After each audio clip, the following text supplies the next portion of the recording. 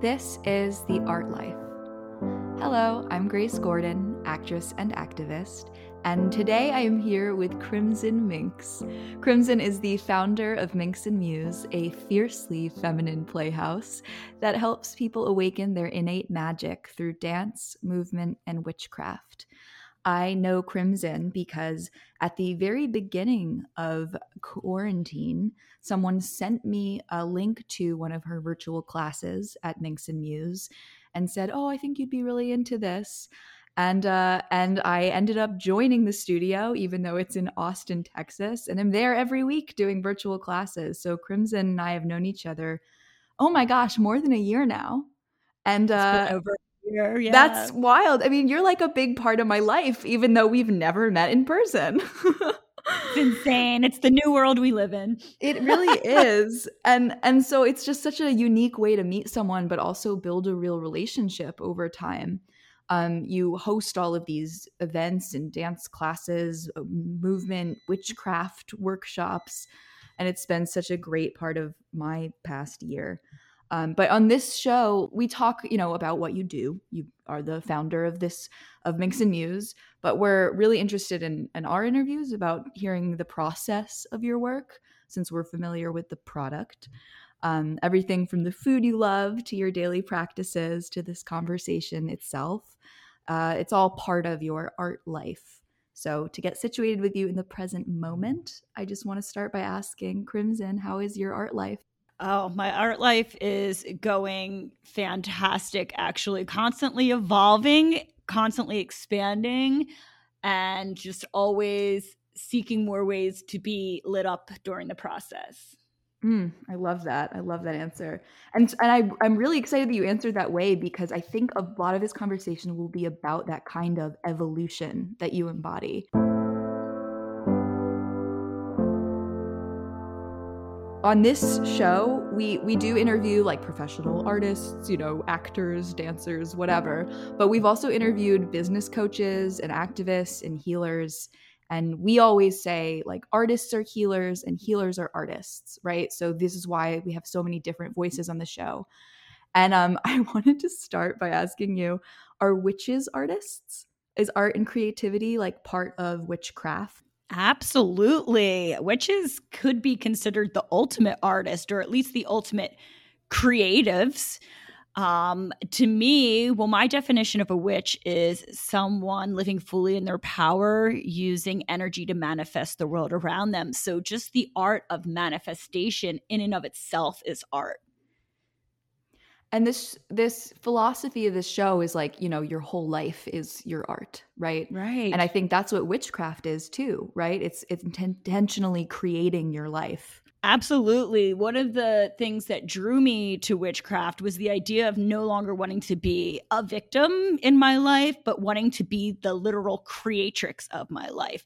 And through witchcraft, you gain those tools in order to do just that. So whether it's through spell casting or whether it's through learning to work with energy, a lot of it for me as a witch is self-reflection and shadow work. All of these things put together are like, our artist toolkit to paint the life we dream of. Parts of spell crafting or manifestation for you are literal art forms, right? So dance is a big part of your practice. And I've heard little pieces of your story, of your journey, but I know that you didn't grow up dancing. Not at all. No, I grew up as an athlete.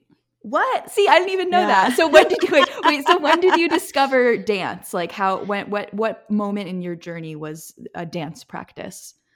Right. Well, I almost said too late, but no, perfectly as everything. It arrived when it needed to. I didn't start dancing in the mode that I currently dance in, which is sensual dance and movement, until I was around 33. Amazing. So, right. So, when people think that this is something that has to start or be like a lifelong immersion, it's not the case, is what I found. So, yeah, I mean, I did like ballet and all of that as a kid, but I grew up as an athlete playing sports. And then I eventually found myself in New York City, where I spent a lot of my formative young adult years. And eventually actually moved to Los Angeles, where you are. Mm-hmm. And when I moved to Los Angeles, I didn't know anyone. So it was a great time for a lot of self-reflection and finding out what I like to do, discovering new hobbies and interests. I was just trying all different types of things because I just didn't have friends to hang out with otherwise. So it was interesting because I found dance and witchcraft around the same time. So for me, they were symbiotic and worked perfectly together for me to help kind of come into my power and work in tandem with each other. So they're kind of indistinguishable for me. Like dance is magic as far as I'm concerned, or a form of magic. So yeah, it was when I moved and just needed to find a way to meet people and wanted to try new things that I had found a listing for a pole dance studio near where I worked, and it kind of evolved from there. I love to hear this. I just got a pole for my apartment, as you Yes. know, because you encouraged me to. I was like, can we do virtual pole classes? I'll get a pole. And then you said, yes, get one now. And I did that week. So I'm excited to hear about, how that practice shifted your life, since I'm now stepping into it myself. I know. I'm so excited. Well, I love that you kind of were introduced without the pole, because I'm sure a lot of people are familiar with pole dance, and the way that we practice at the studio, as well as me personally, is it's using it as a form of sensual dance and movement as opposed to a form of fitness. So at Minx and Muse, we use the pole to dance. So we don't do aerial tricks. We don't do inversions. It's not a form of training, though I think it can be a beautiful art form in that capacity as well. But the way that I was introduced to it, thank goodness the studio I started at, called Secret in Culver City, it was a very sexy, sensual exposure to style of dance that they embody there. And that's what really kind of pulled me in. And so I feel that pole is not the ultimate form of sensual dance, but it can be a really awesome tool. You know that I also love floor work. So essentially you don't need anything unless, you have a floor. We pretty much all have one of those. Standing on something right now, everyone. So it is a very inclusive form of dance. But, we also do striptease, and we also do forms of like twerk and booty and, standing kind of heels type of dance. And we'll dance on the wall, and we'll dance on the floor and on a chair and on a pole. So I always consider like the pole just like an object or a tool, but it's not the magic itself. It's how you integrate with it and how you interact with it. Yeah, I'm really glad that I was introduced to floor work first because of you, because it really does like hammer in that belief that you are the tool, like you are enough, you have enough just within your body. And I think that can be true for a lot of occult practices, witchcraft, spell casting too, is like you can be led to believe incorrectly that you need to buy a bunch of stuff to cast a spell or to manifest. You need to buy this color candle and this oil. And I really don't believe that that's necessary. And I think you share that philosophy.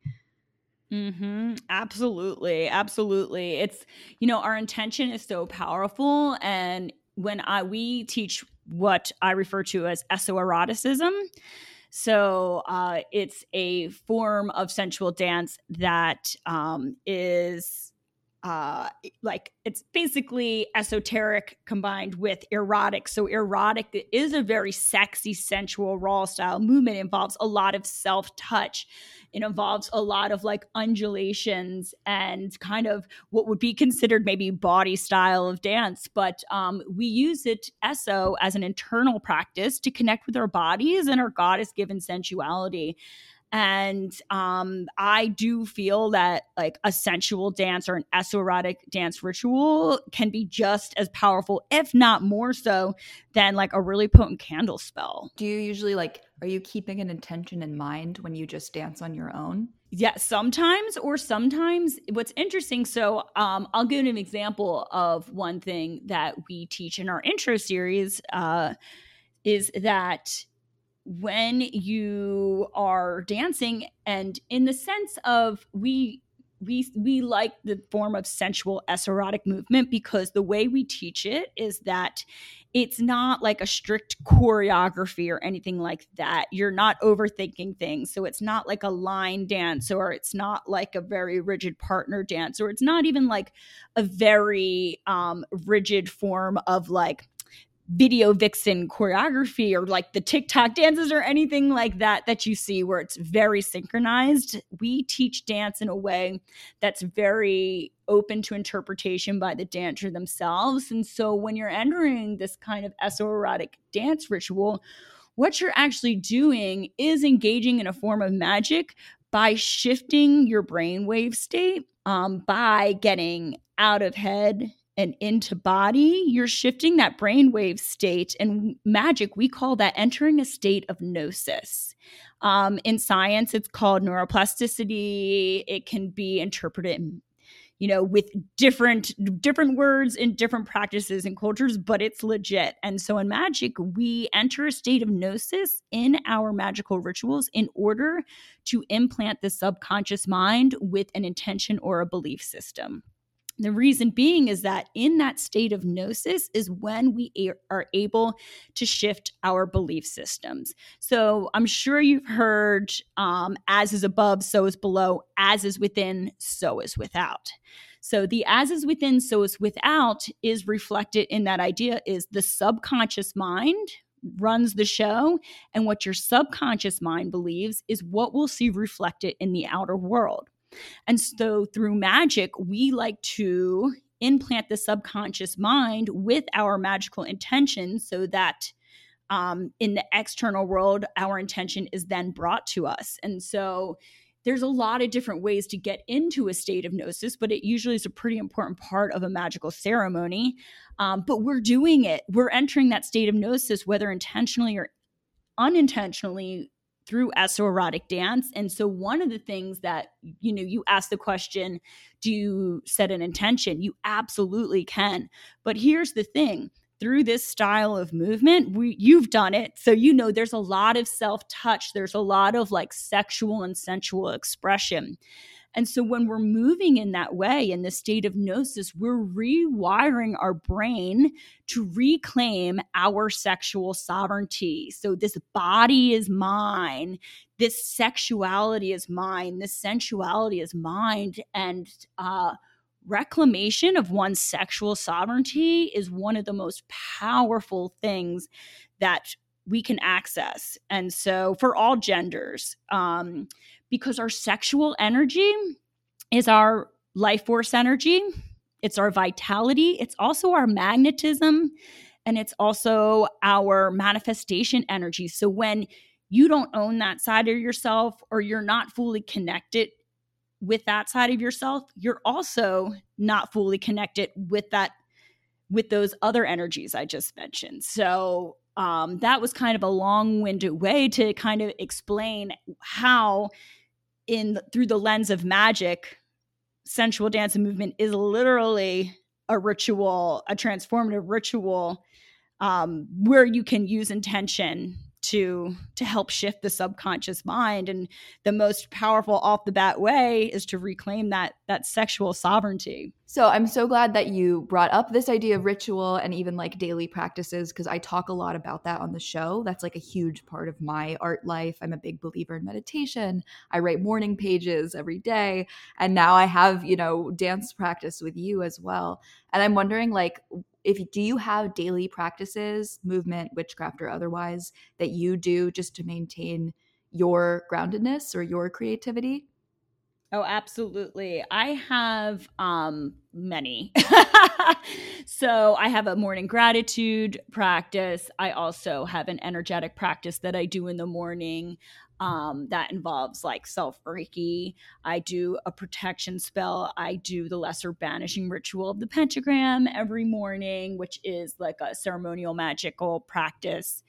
I have multiple altars at my home with different intentions that I light candles at every morning to focus my intention.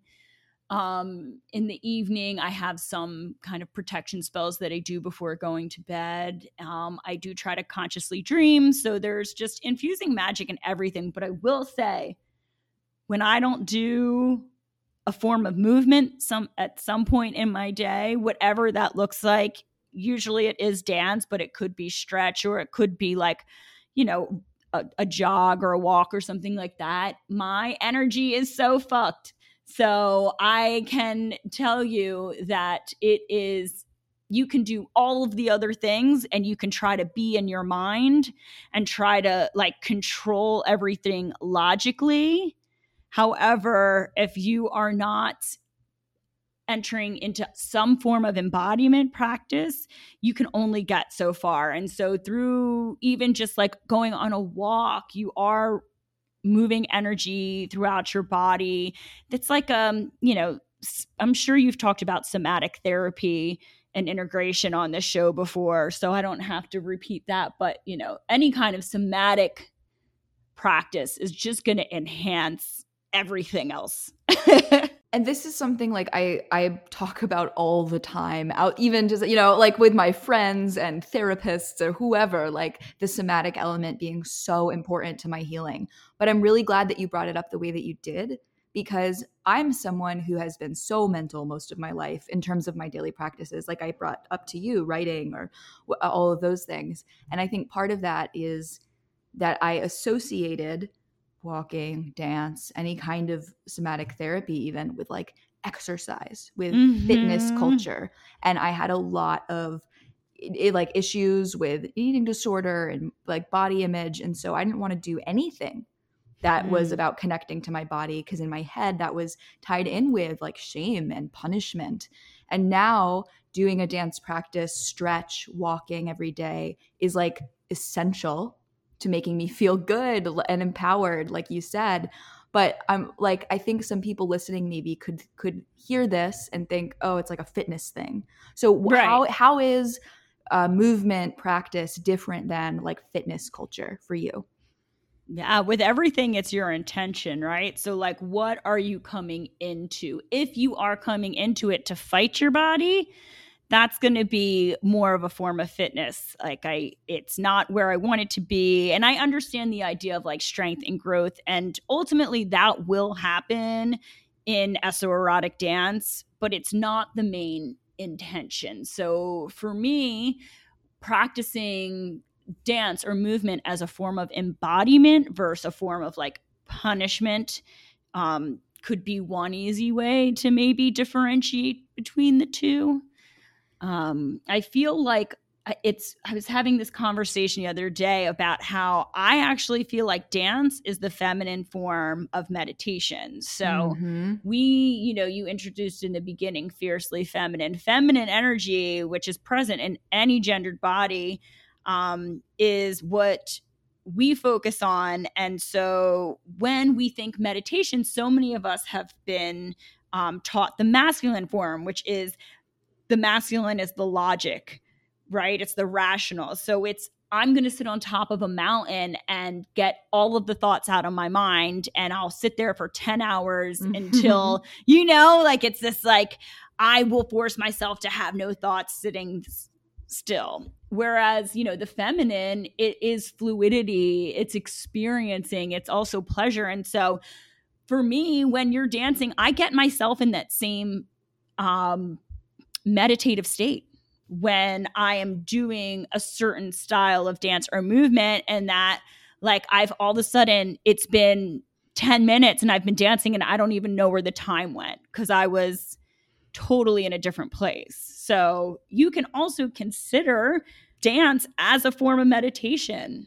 Well, being a Minx and Muse member is really the thing that helped me shift out of that kind of punishment mindset about movement. So thank you, because you have been a big part of that. I think it's super important because I think so many of us can conceptualize the idea of being either sexually empowered or being like present in one's body or the concept of embodiment, but it's not a concept. It's not an idea.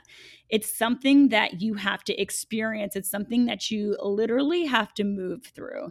And especially for artists, right? Like, we can get in our head, I want it to look like this, or I have this idea, or I have this concept, but it can get stuck there if we're not balancing out with some other kind of like literal embodiment practice or ritual. You know, the feminine births, the feminine is birthing energy. If you want to birth something, an artistic project or concept to life, like you need to integrate that feminine in addition to like the concepting, the logical rationale of the masculine. And what a gift it's been to like learn all of this with you during quarantine for me, like that we met during this time of like being still, right? Being a lot of people feeling super disconnected, being in their heads, being disconnected from community, and probably a lot of people feeling really disembodied because just on like a practical level, they're in their apartments or homes and not talking to people, not, you know, connecting the way they might like to. That is the world situation we were in when we met. It was brutal. It's been brutal, but I also, I mean, when I think about you, one of the reasons I wanted to have you for an interview on this show was that I'm so inspired by the like flexibility you've had as a business owner during the past 2 years, right? You figured out pretty quickly like how to create this virtual class schedule, and you're still doing a lot of virtual classes even now.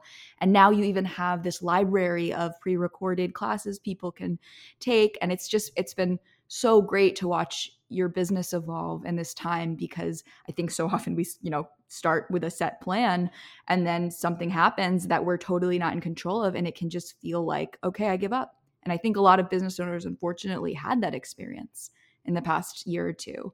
And so I wanted to ask you, like, what did this past year, 2 years, being the founder of Minx and Muse, what did it teach you about flexibility and creativity within like running your business? First of all, thank you so much for the kind words. I'm just so grateful for you. You deserve it. Thank you. So, I mean, it's interesting, right? It's case in point, practice what you preach. So I literally preach fluidity, and I preach being embodied. I preach the feminine and being in flow. And for those who, I know that this is audio, like I'm not skipping around in like a white flowy dress in like a field of swaying grains or anything like that. Like we definitely actually embody the dark feminine at the studio. We're witches, we're seductresses, we're very much into the shadow and the taboo and all of that, but that's still the feminine. And so this is what I preach. This is what I have to practice. So that's part of magic too. So when you cast for an intention, right? So success in my business.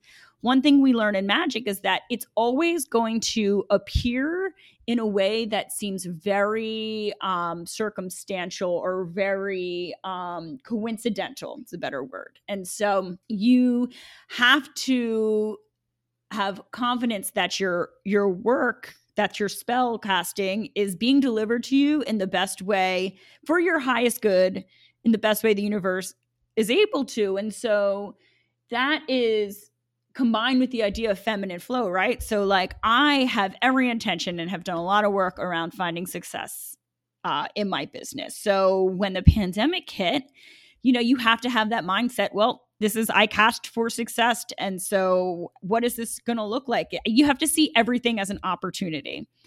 And so just being able to let go of that like masculine rigidity. It's like, I had this vision. It was supposed to look like this. You know, if you're doing like a painting, right? It's like those Bob Ross happy accidents type of things. Like, yes. What are you going to do? Are you going to get fucking pissed off and try to like start again or try to force that tree to look the way that it was supposed to? Or are you going to go into more of a flow state, which I know is a lot of artists are familiar, that flow state. You have to approach life with that concept of going into a flow state. So yeah, when the pandemic hit, it was like, I love what I do. This is my art. My studio is my art. And so what can I do just to, with the current limitations, to keep expressing and to keep moving in the way that fills me up? And that just looked like creating a virtual experience.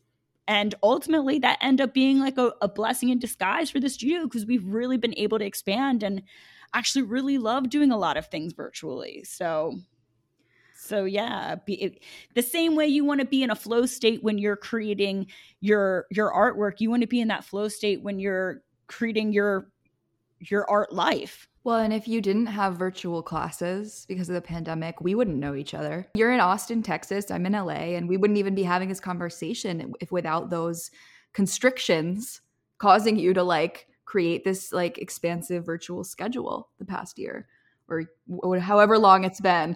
Right. And it's been like it'll be almost 2 years in March, but that's part of being a witch. You know, people kind of like the aesthetic of a witch. Like, you know, oh, I like black nail polish, or I want this cool velvet dress, or I don't know, you know, I like crystals or whatever. But it is, with being a witch comes great personal responsibility, because it's ultimate self-sovereignty, right? Like, I'm not a victim. I create my world. I am the sole magician of my world. And so that kind of comes, life's not always like daisies. Not everything's going to be going your way. It's how you react to things and how you wield that sovereignty that's going to really like have you find that ultimate success and like contentment with your work. So one of the ways that you wield your personal sovereignty is actually building community.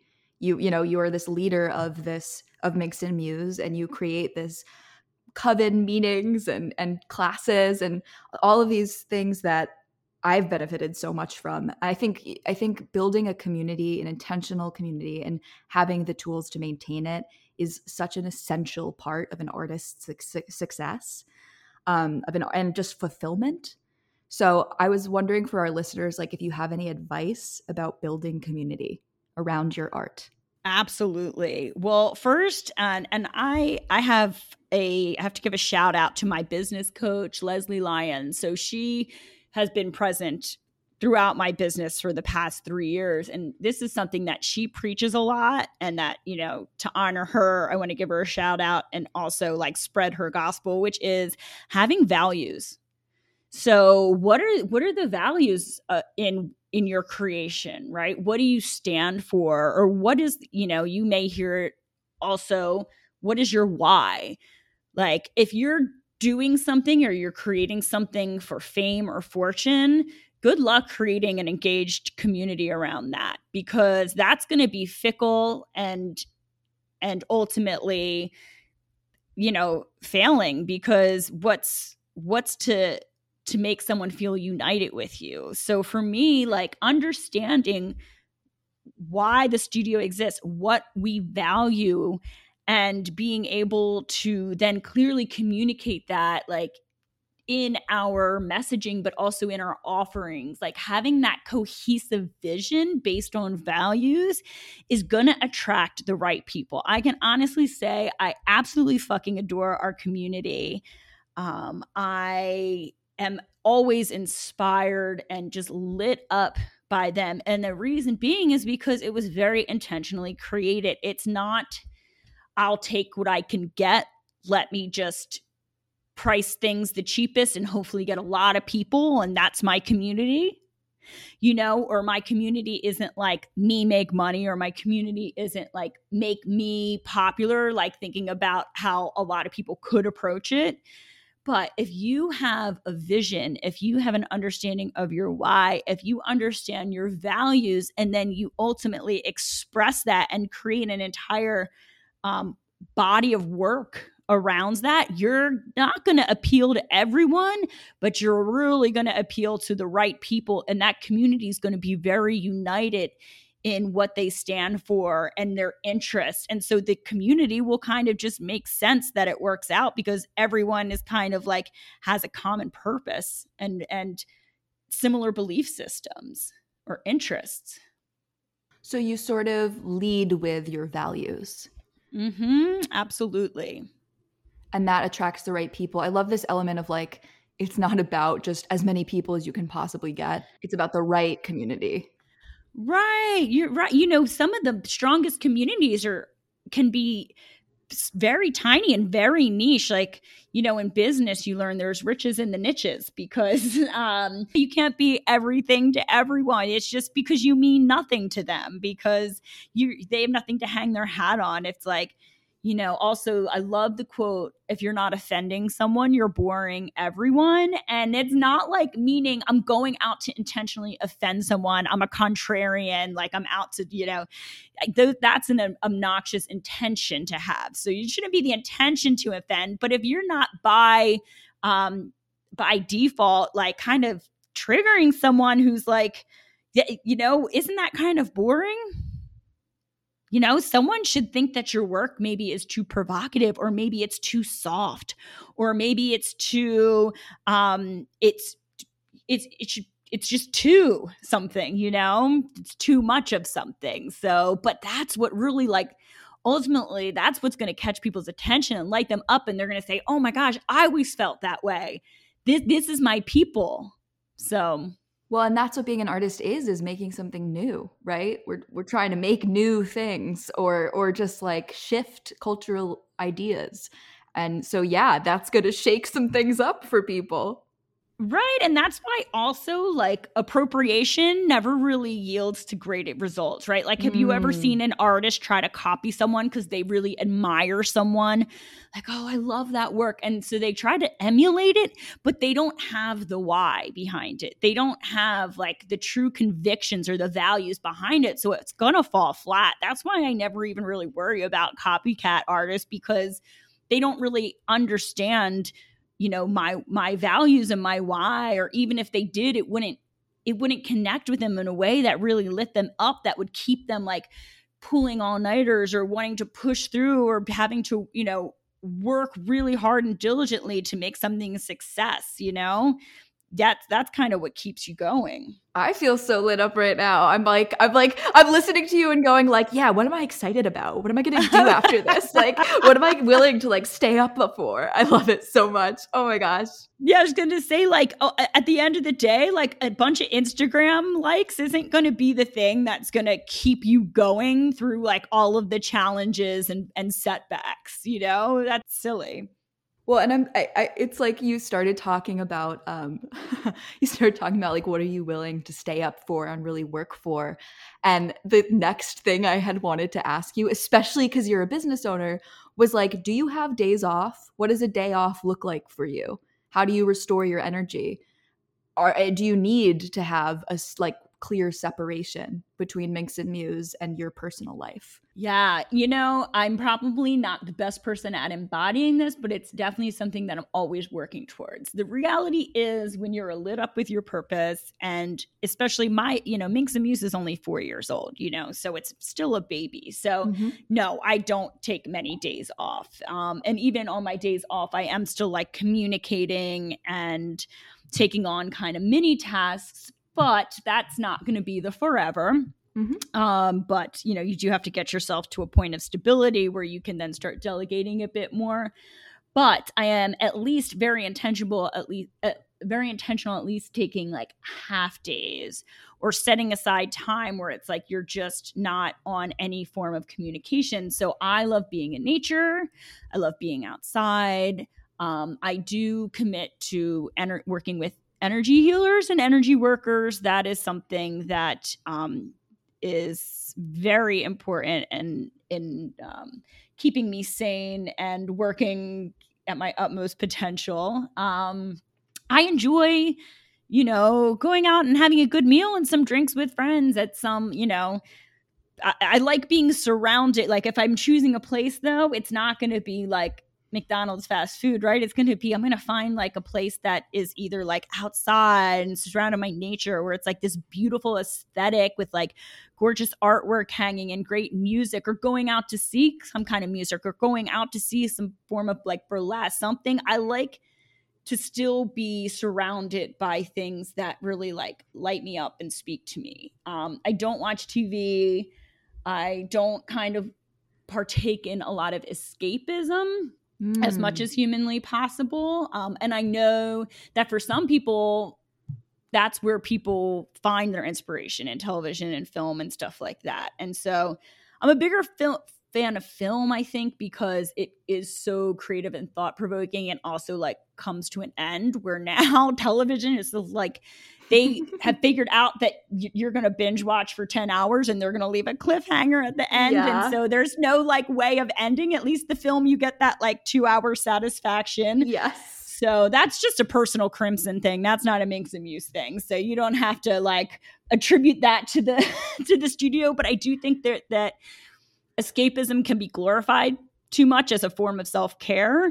And I'm not anti like watching some television every now and then or doing some scrolling, but it can't be like your first line of fallback when you are feeling stressed or you're feeling like you need a break. You know, I think a healthier thing would be to go take a dance or movement class, or to go out in nature, or to do something inspiring, go to a museum, something like that. That kind of shit fills my cup.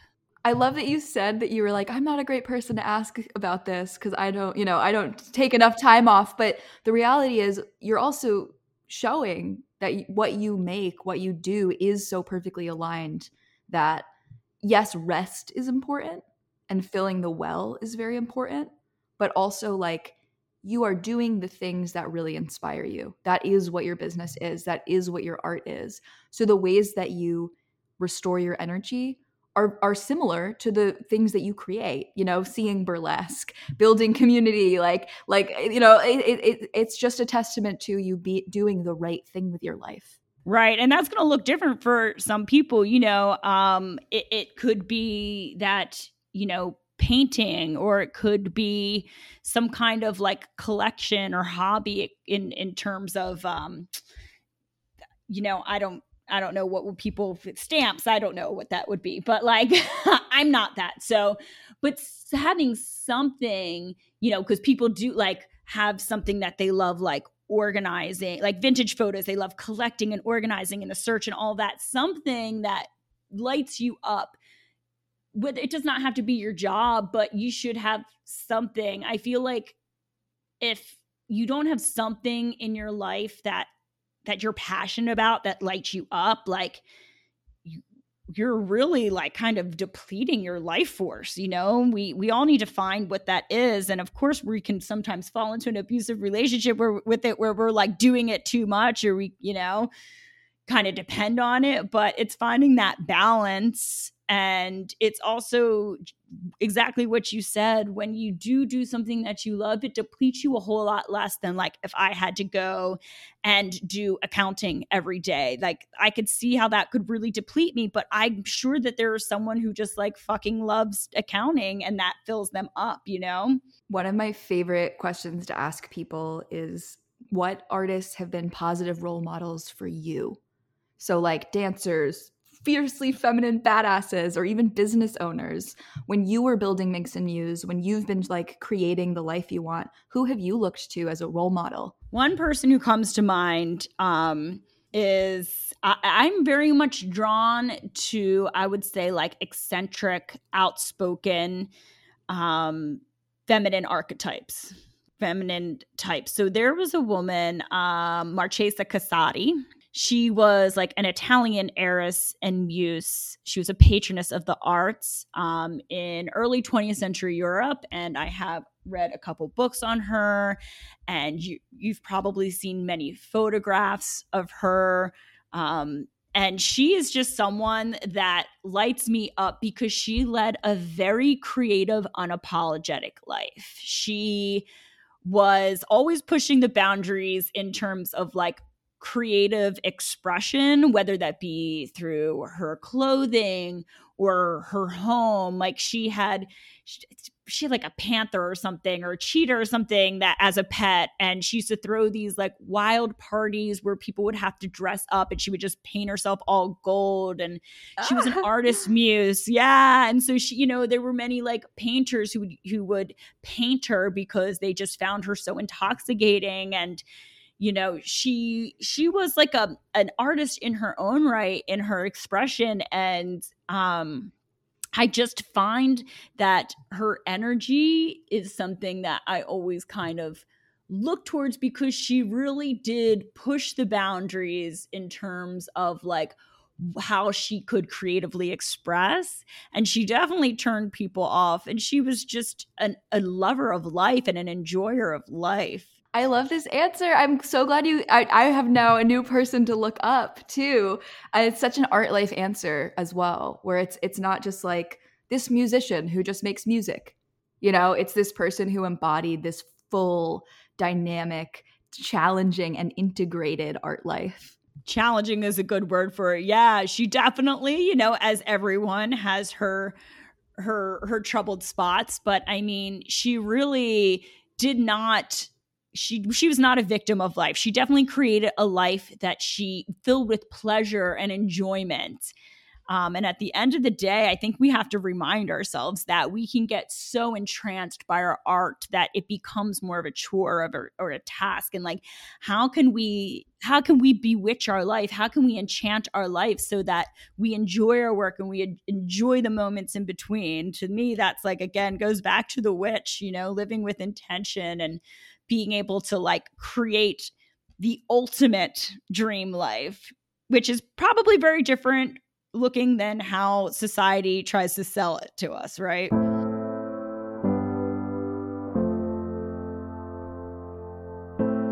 Well, Minx and Muse is part of my ultimate dream life. It really is. And I'm going to be sure to, link to the website and the Instagram, and you also have like on-demand classes now as well. Is there anywhere else that you'd like me to share for our listeners? Where can people support your art? Yeah, we minxandmuse.com. My personal Instagram is crimson.minx. The studio is minx.muse. In 2022, we have a really fun new project coming that's going to be serving virtually that I can't speak too much about. It's going to be a completely immersive experience that's going to be people can access from anywhere. It will be based on a virtual model. So I'm really excited to launch that in 2022. So yeah, and feel free. People can totally reach out to me. I'm pretty accessible, so would love to chat more. And I'm just so grateful for you for asking me to talk to your beautiful artist audience. I'm so glad that you came on the show. Like, you've been such a great part of my life and my art and my healing journey myself. So it's just, I wanted to make sure that your voice got heard on the show and that other people could discover you too. Yeah. And for those, I mean, I'm sure a lot of your listeners just know you in a certain capacity as, how you express, through the podcast and through social and everything. But I have had the pleasure of having you as a student, and I just love the energy you bring to all of our classes. You're very committed. You're very immersed in the experience. And you bring a very, a beautiful energy that definitely affects everyone else in the class, even though it's virtual. Whenever you're on, like, you have your energy reaches through the internets to everyone. So I'm so grateful to have you in classes. Thank you. Crimson, at the end of every episode, we always ask our guests, what is the art life? So for you today, what is the art life? The art life is authenticity. So authentic expression. And I think, like, yeah, to find that, you do have to do a lot of self-reflection. You have to do a lot of experimentation, and you have to move beyond that idea of emulation and wanting to be like someone else, because that's boring, right? What lights you up? What is your authentic expression? And it's going to look, when you find it, it's going to have a huge impact in the world, because you're the only one that's going to really be able to embody that authentically. I am so excited to share your work, and I hope that people check it out. I really do. I hope people check out Minx and Muse, because I think that, what you provide is basically tools for people to find out what their authentic expression is, to empower them to do that shadow work or do that movement practice that connects them to their truth. And so you are creating like the platform where people can find that authenticity. Absolutely. It's one of our values. Well, Crimson, it's been so great having you on. I'm going to let you go. Thank you so much for being here, and I can't wait to hear what our listeners think. Yes, thank you so much, Grace. Thank you, everyone, for listening. I'm in such gratitude for this experience. Bye. Bye.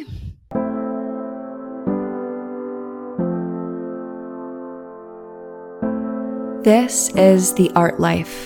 You can find the show online at theartlife.show.